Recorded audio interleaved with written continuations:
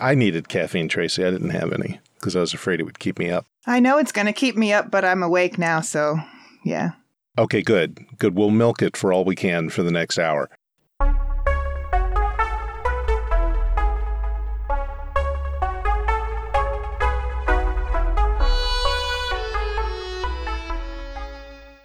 On today's episode, we're going to be talking about gaming in public spaces and gaming for people who aren't necessarily in your group, gaming for strangers, gaming for children, gaming someplace that isn't your house, whether it be a library or a game store or things like that, with kind of an eye towards the future, and we'll speculate on what that may look and feel like when we get a chance to get back in person.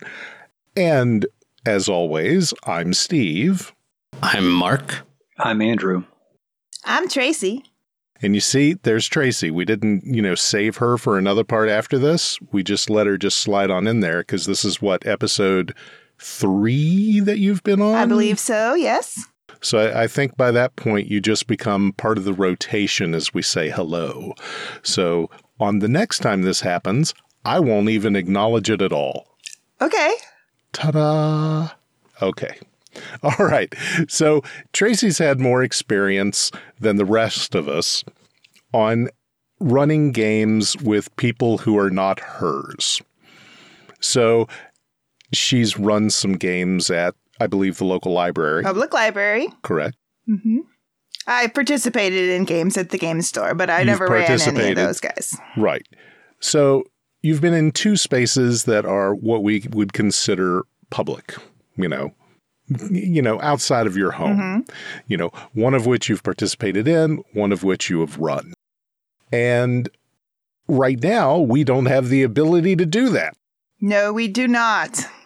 No, we're not spending that time with other humans. But it was 10 months ago, a year ago. It's been almost that long now. Yep. Come next month, that'll be kind of where I mark the pandemic as really affecting where I went and who I was around. So it's been almost a year. And we kind of have a little light at the end of the tunnel that maybe we've got a little bit of that interaction coming back. And when you were running these games, and they were mostly for what, kids under 18, 17? Yeah, the group that I ran for was 10 to 12. Okay, 10 to 12. Even better. When you were running those, when was the last one you did? How long ago now? Oh, it was in the summer before the pandemic hit, so probably September, maybe? Year and a half. Yeah. Okay, so a year and a half since you've done that. And is that something you would like to consider doing when it's okay to do it again? Oh, heck yeah. It's a ton of fun. Okay. What are some of the, and talking specifically about kids, if you're running something for children and they're not yours, what's something that you think of that is a particular, maybe pitfall that people who want to run that kind of game in the future need to think about as they go into it? Well, kids are going to make up their own characters. I guess it's like running for anyone. You have to let the kids make up their own characters and let the story give every kid something to do. 10 to 12-year-olds get antsy if they sit too long without having something to do. So you've just got to, keeping their attention is maybe more difficult than keeping the attention of a group of grown-ups. But in any case, you still have to have a hook that gets them into the story, and they have to feel like they're a part of the story. Okay. Hooks and participation and feeling like they belong and they're not just sitting at a table somewhere strange. Yeah. Okay. And a lot of times they'll make up personality quirks and things that they like about their character that you're going to have to integrate into your story, like on the fly. Okay. I mean, we had a chance to sit down with the kids and use one whole session to make up their characters before we started in the next session going with the story. But not everyone comes back in a public setting at a library setting. You might not have the same kids or all of the same kids the next week. So you have to be pretty flexible. So, Andrew, you have some younger players in one of your games, and you said that their parents are also involved, right? Yeah. Yeah, the father and son pairs. I've got 2 father and son pairs that have played. And at the time, that was in person? It was in person. Uh-huh. I know I think at least that it makes it a little easier if the parent is there or someone a little bit older to act as an anchor for someone, younger. Did the kids that came to play with you, had they already played with their parents or someone else, or were they new? They were relatively new. I think that one of them had played some family games with the father, where the father had DM'd. The other one I know was brand new to the experience. It was good having the fathers there. I don't have any kids of my own. I'm not really, known for... For what? You're warm and fuzzy? I don't like hugs. That's the... I like kids when they're on the playground at a distance, and I can barely hear them laughing and having a good time, and they're not in my close space. They're not in your close space. Yeah. So having parents there to kind of deal with that was pleasant. So let it be known that when Kira and Piper were about, 6 and 3 or 7 and 4, Andrew and his wife came to a little birthday party that we had, and watching Andrew, tall Andrew, amongst all of the little people at little stations doing fun little kid things and running around and doing sock puppets and whatever the hell else they were doing, I found it adorable because the little kids looked at you like you were some kind of, you were a child enigma. They didn't know exactly what to think of you. And I remember at one point, I think you were talking to my dad maybe, and I've got a picture of just little kids kind of standing around looking towards you. And I don't know. I think it's adorable. Tracy, you were going to say something. Well, I was getting ready to say that, yes, having the parents there can be helpful, especially if you're not used to dealing with kids and behavior issues, because we had a couple of kids in the library group that needed extra redirection. And if you don't have any experience de-escalating a hyperactive kid, it can totally derail your entire table. You have to have a few techniques to bring them down if they get too excited, or give them some space if they need some space. It helps to have a little experience with kids. They're super, super fun, but sometimes they can. I guess grown-ups can do it too, but they can get a little out of hand, and you have to, if your parents are there, they're probably not going to be quite as outrageous as if they're in a basement of the library with 12 other kids. So right. De-escalation, just as a general rule, is a helpful thing to learn. And so kind of familiarity and getting to know someone and getting them integrated into whatever you're playing by having that first get-together episode of the adventure seems like a really great idea. You said about helping them make their characters. But at the same time, you also said that there are dropouts and people that come in. So how do you handle that if all of a sudden there's a new kid at the table, you're 3 weeks in? Well, we at the library had a campaign, an online campaign with D&D Beyond. So kids could access D&D Beyond from home with their parents' computer and permission, and have access to all of the making up a character things. So they had access to make their own characters. But we went through and printed off a ream of already generated characters so that if a kid came in that didn't already have a character, or they decided in the middle of the table that they didn't want to play this character anymore, there was something there that was printed out in a familiar way that they could use to go forward. Just having some pre-gens around is pretty good. Right. It kind of touches on, one of the aspects of GMing that I know Mark really loves, and that's creating, this kind of, I think of it as an informational packet. Like, this is your brochure for your adventure in blah, blah, blah. And I know that as an adult, whenever I have someone who takes that kind of effort to give me that in a game, it automatically marks it as something that I'm more invested in.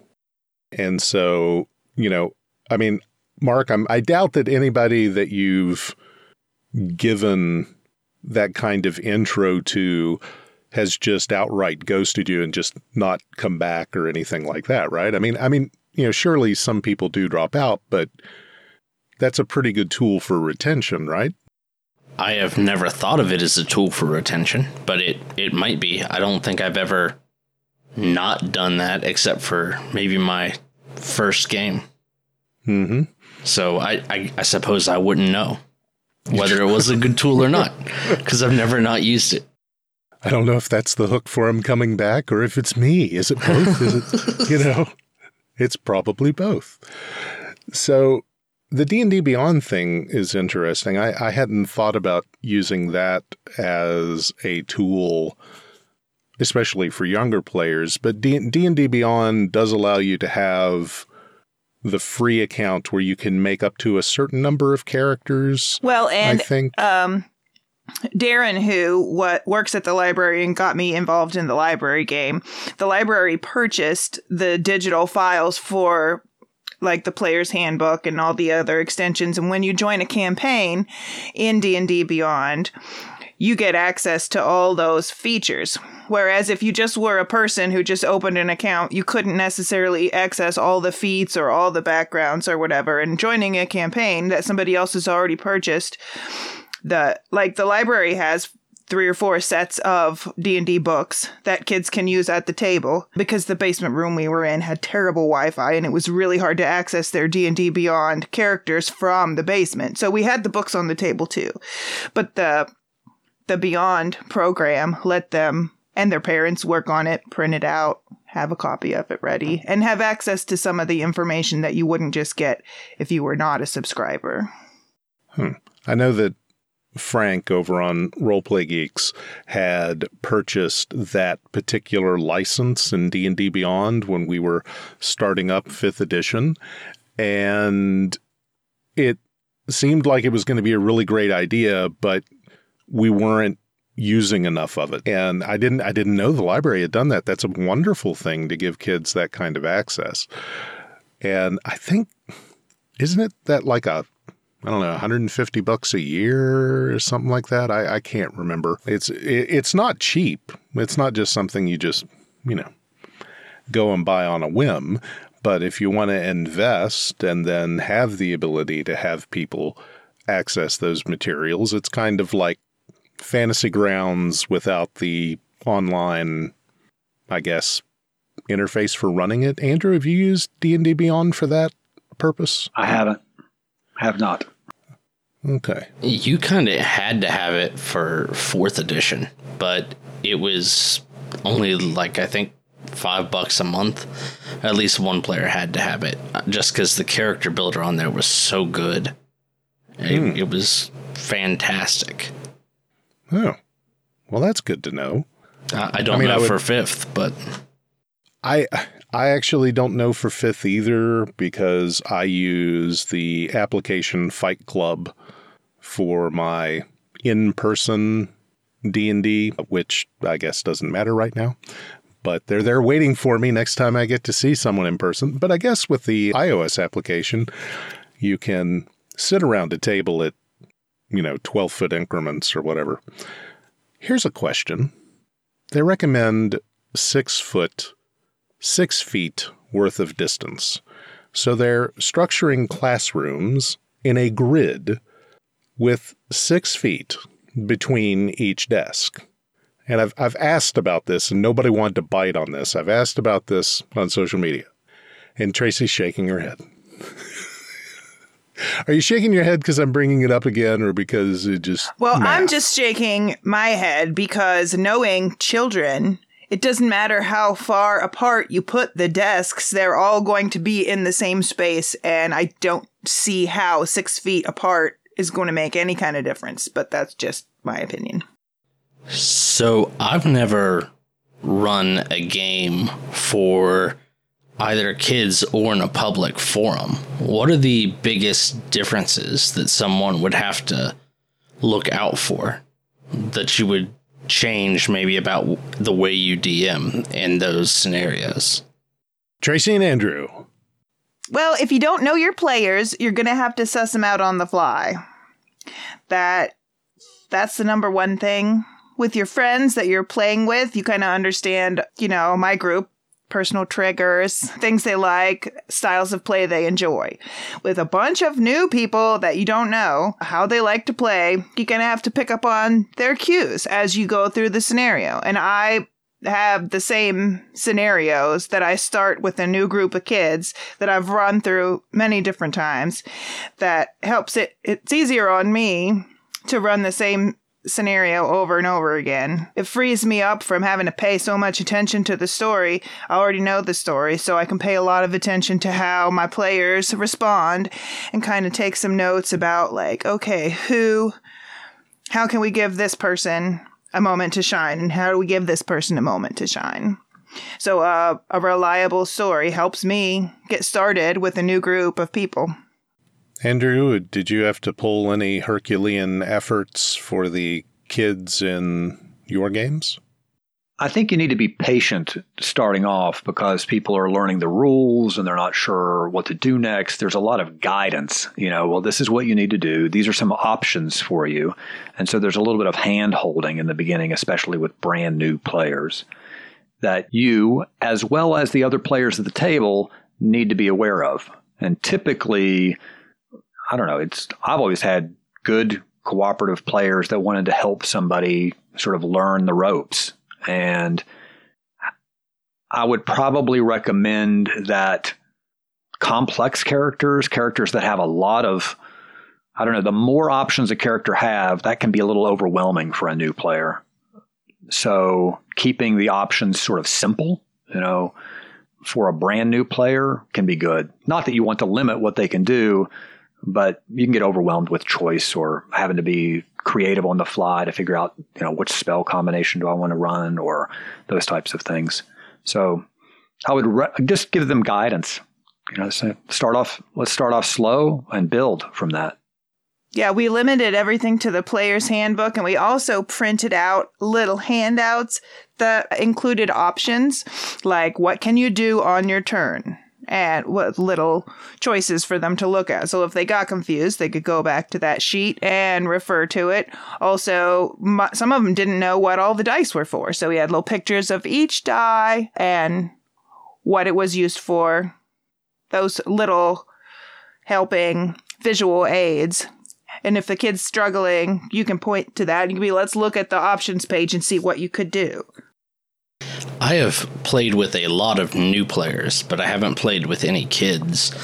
And I'm wondering how much of a difference there is there. And also, really, what is the difference if you were to run a game in a public space? I mean, because I've run games with people that I don't know, but the actual public space and how to handle that. Also, how does the whole system work? I forget what it's called, the Adventure League or something, where people go to game stores and play. How does that work?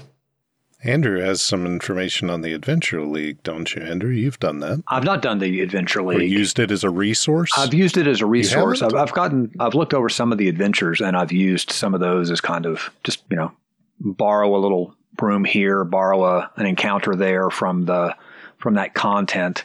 But you I think the DM registers with Wizards and runs a kind of a strict rules game. The whole point is that your character can then play in other adventures with the gear and equipment that they have earned in an Adventures League game, so that you don't end up with characters that have equipment that is beyond their level or would be overpowering for a party of their level. So a 5th level character has got appropriate 5th level gear and experience, and that will translate well to another adventure that's in that system. So if you leave at the 3rd level because, I don't know, you just can't make it for a few weeks, and then you come back and they're level 4, do they level everybody up to the highest level? Like, do you level up your character whenever you show back up, or? No, you play within a range. What do you mean? So, like, there'll be players, say, from level 3 to 6 in a party, and it'll vary? Yeah. Yeah, all the characters, they'll all be within, 2 or 3 levels of each other, and it'll specifically say on the adventure that if you're not within this range, you're not appropriate for this adventure. You need to find another different table. There is a whole, and I had never read up on it because I didn't have a need for it, but I guess it is at dnd.wizards.com, they have information about it, and it says the D&D Adventures League is an ongoing official campaign for Dungeons & Dragons. It uses the 5th edition Dungeons & Dragons rules and features the Forgotten Realms setting. You can play D&D Adventures League games literally everywhere. And it gives people the instructions for organizing events, finding dungeon masters, advertising your events, preparing your materials, how to run, tips on GMing and showing attendees a good time. It has lists to how to find games, store and event locators. And it does look like that, you are expected, if you're going to be moving between one DM and another and taking your character between different games, that they are level appropriate, as Andrew was saying, that it says, hey, you're supposed to be between 3 and 5 or 6 and 8. And you show up that way. It's also really cool because they have a note about online play using Fantasy Grounds and Roll20 within the Adventures League content, and that is also available. So I think that's fantastic. That's actually more and better than I thought it was. There's also, I think, an option where you can swap out if you're about to level, you can choose not to level in exchange for maybe gold resources or a magic item kind of thing, so that you could maybe stay in the same level range as the other players. So you can actually opt not to level up. That's interesting. So, has anyone here participated in Has anyone here participated in any of those? I have not. Not I. Nope. And so my other question there was, what are the differences for you between running one for just, friends, even if those friends are new players, versus in a public setting? Like, what are the biggest changes, do you think? The language is cleaner and the themes are more neutral in a public game than they are at my personal family gaming table.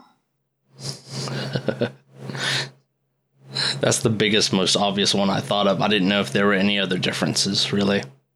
I know that the library here in Morgantown allows snacks and drinks and all that in certain rooms, which, I mean, come on, if you're not doing stuff like that while you're playing, then there's something wrong. It's amazing how big snack food has become for gamers. Yeah, if you don't have nacho cheese on your dice, then you're not gaming. Right. At some point, you need some kind of patina on your dice that is the result of food. I thought that was just like the rings on your character sheet from where you set your coffee cup down. I don't like my dice to get sticky, Steve. That's gross. I didn't say sticky. I said a patina. Patinas aren't normally sticky. The patinas start out sticky. That's how you get a patina, is there's stickiness, and then detritus sticks to it. Ooh, you're talking like a crusty patina. I'm talking like a nice change in the color of brass or bronze, copper, some oxidation. That's probably mainly from finger oils. Finger oils. There you go. Okay. We're going to have an episode where we share gross snacking stories related to Dungeons & Dragons, or not, but I'm sure everyone here has one. I was looking at the American Library Association's webpage, as I was curious if they had anything about role-playing games. And this totally blows my mind at how mainstream this stuff is. Andrew is showing a leather satchel of sorts that has... This is my D&D satchel. It's got my gear in it, and it is well patinaed. It is. I have one of those as well. Me too. It's a very attractive bag. See, leather can get a patina. It's leathery. It's brown. Leather. I got a backpack. That It's works not leather. too. Well, the American Library Association has some talking points if people want to talk about role-playing games at the library. And I guess part of this is for people who work at the library so that they're armed with some information if somebody comes in and is like, why are you letting them play Dungeons & Dragons here? What's the deal with that? And it's so nice. Role-playing games encourage socialization. Sometimes words escape me. Creating a sense of camaraderie among players. Games are very inexpensive, requiring little in the way of materials, primarily a rule set, paper, pencils, and dice. Time investment for preparation is more of an issue. Since play largely exists in the imagination of its participants, a campaign is great for encouraging inventiveness and developing storytelling skills. And it's amazing that, the Library Association has this, and they've got links for, kids and teens and whatnot, so that they can find age-appropriate things to refer people to. It's just a very different world than I expected. It's a far cry from thinking the kids are worshiping or are participating in the occult in their basement, trying to summon demons and such. Right. I mean, my interest in that had zero to do with Dungeons and Dragons. Yeah. Wait a minute. Yeah. I mean, that's really true. No, the Dungeons and Dragons spells that you learn in the player's handbook aren't real spells. They don't work.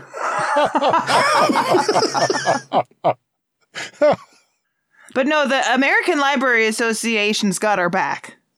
See, when I was in elementary school, I was checking out books on African magic that were at our library. And I may have mentioned this another time in some other life, but they were these wonderful books that were kind of, almost anthropological studies of magic. And they were in the library in the small town I grew up in. And I took those damn things home. I mean, I was like in 4th and 5th grade. Oh, yeah, that's fantastic. And those demons have plagued you for 30 years. I remember when all my troubles started and I buried the rotten apple in the backyard with this guy's name carved in its skin. No, maybe. Everybody froze, it but didn't me. work. Now I'm sad and haunted. Thanks, Andrew. Which probably means I'm the frozen one. Wanted Asmodeus to smite that bully. Didn't Right. work. That is exactly what I was looking for. It didn't have anything to do with, oh, I want someone to love me or what. It was, I really wish these people would stop being so mean. So I'm going to bury a rotten apple in the backyard with somebody's name carved in it. I got to find that book. It also had mythological stories. And so some of those were, you can stop barely smiling there, Andrew. And there he goes. Good, he's gone. His connection crashed. Are you? The Apple spell Are works. you poking the him Apple on spell purpose?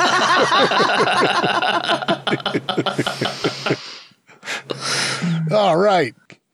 Now that it's just us, let's have. Oh. I don't know if Andrew's ready for the occult secrets, Steve. He's not ready. He's not ready. Yeah. He's too logical. Mm-hmm. Yes. He's too something. Andrew has texted us. He's guessing it was his connection that dropped. And not Steve's Apple spell. Steve's Apple spell. Well, let's say, let me text in. Eat my apple. Dick. Your apple dick. No, there's a comma in there. There's a comma. That's a totally different spell. That is not the magic I'm wanting to cast. It's a baby holding an apple. Baby holding an apple. That's Well, wow. this episode's been all over the place. Oh, It's going to require some glorious. heavy editing, isn't it? Not really. It's not. Oh, Andrew's internet is down. So we will have to finish the episode without him. So, listeners, it appears that Steve has banished Andrew to the netherworld with his apple spell. I've been waiting all this time, and all it took was for a friend to mock me for it to work. That's called coincidence, Steve. You shut. Just shh. Let me have my magical moment.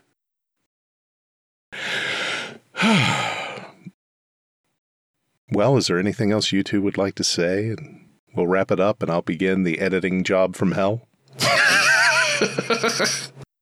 Running games for strangers in public places is a great way to meet people, okay? And if you're a drama queen like me, it's a great way to be dramatic in front of strangers who it'll take them a while before they run away screaming, It's pretty fun, especially kids. I love kids. They're delicious. You never have to use apple spells on kids. No. Unless they're bullies.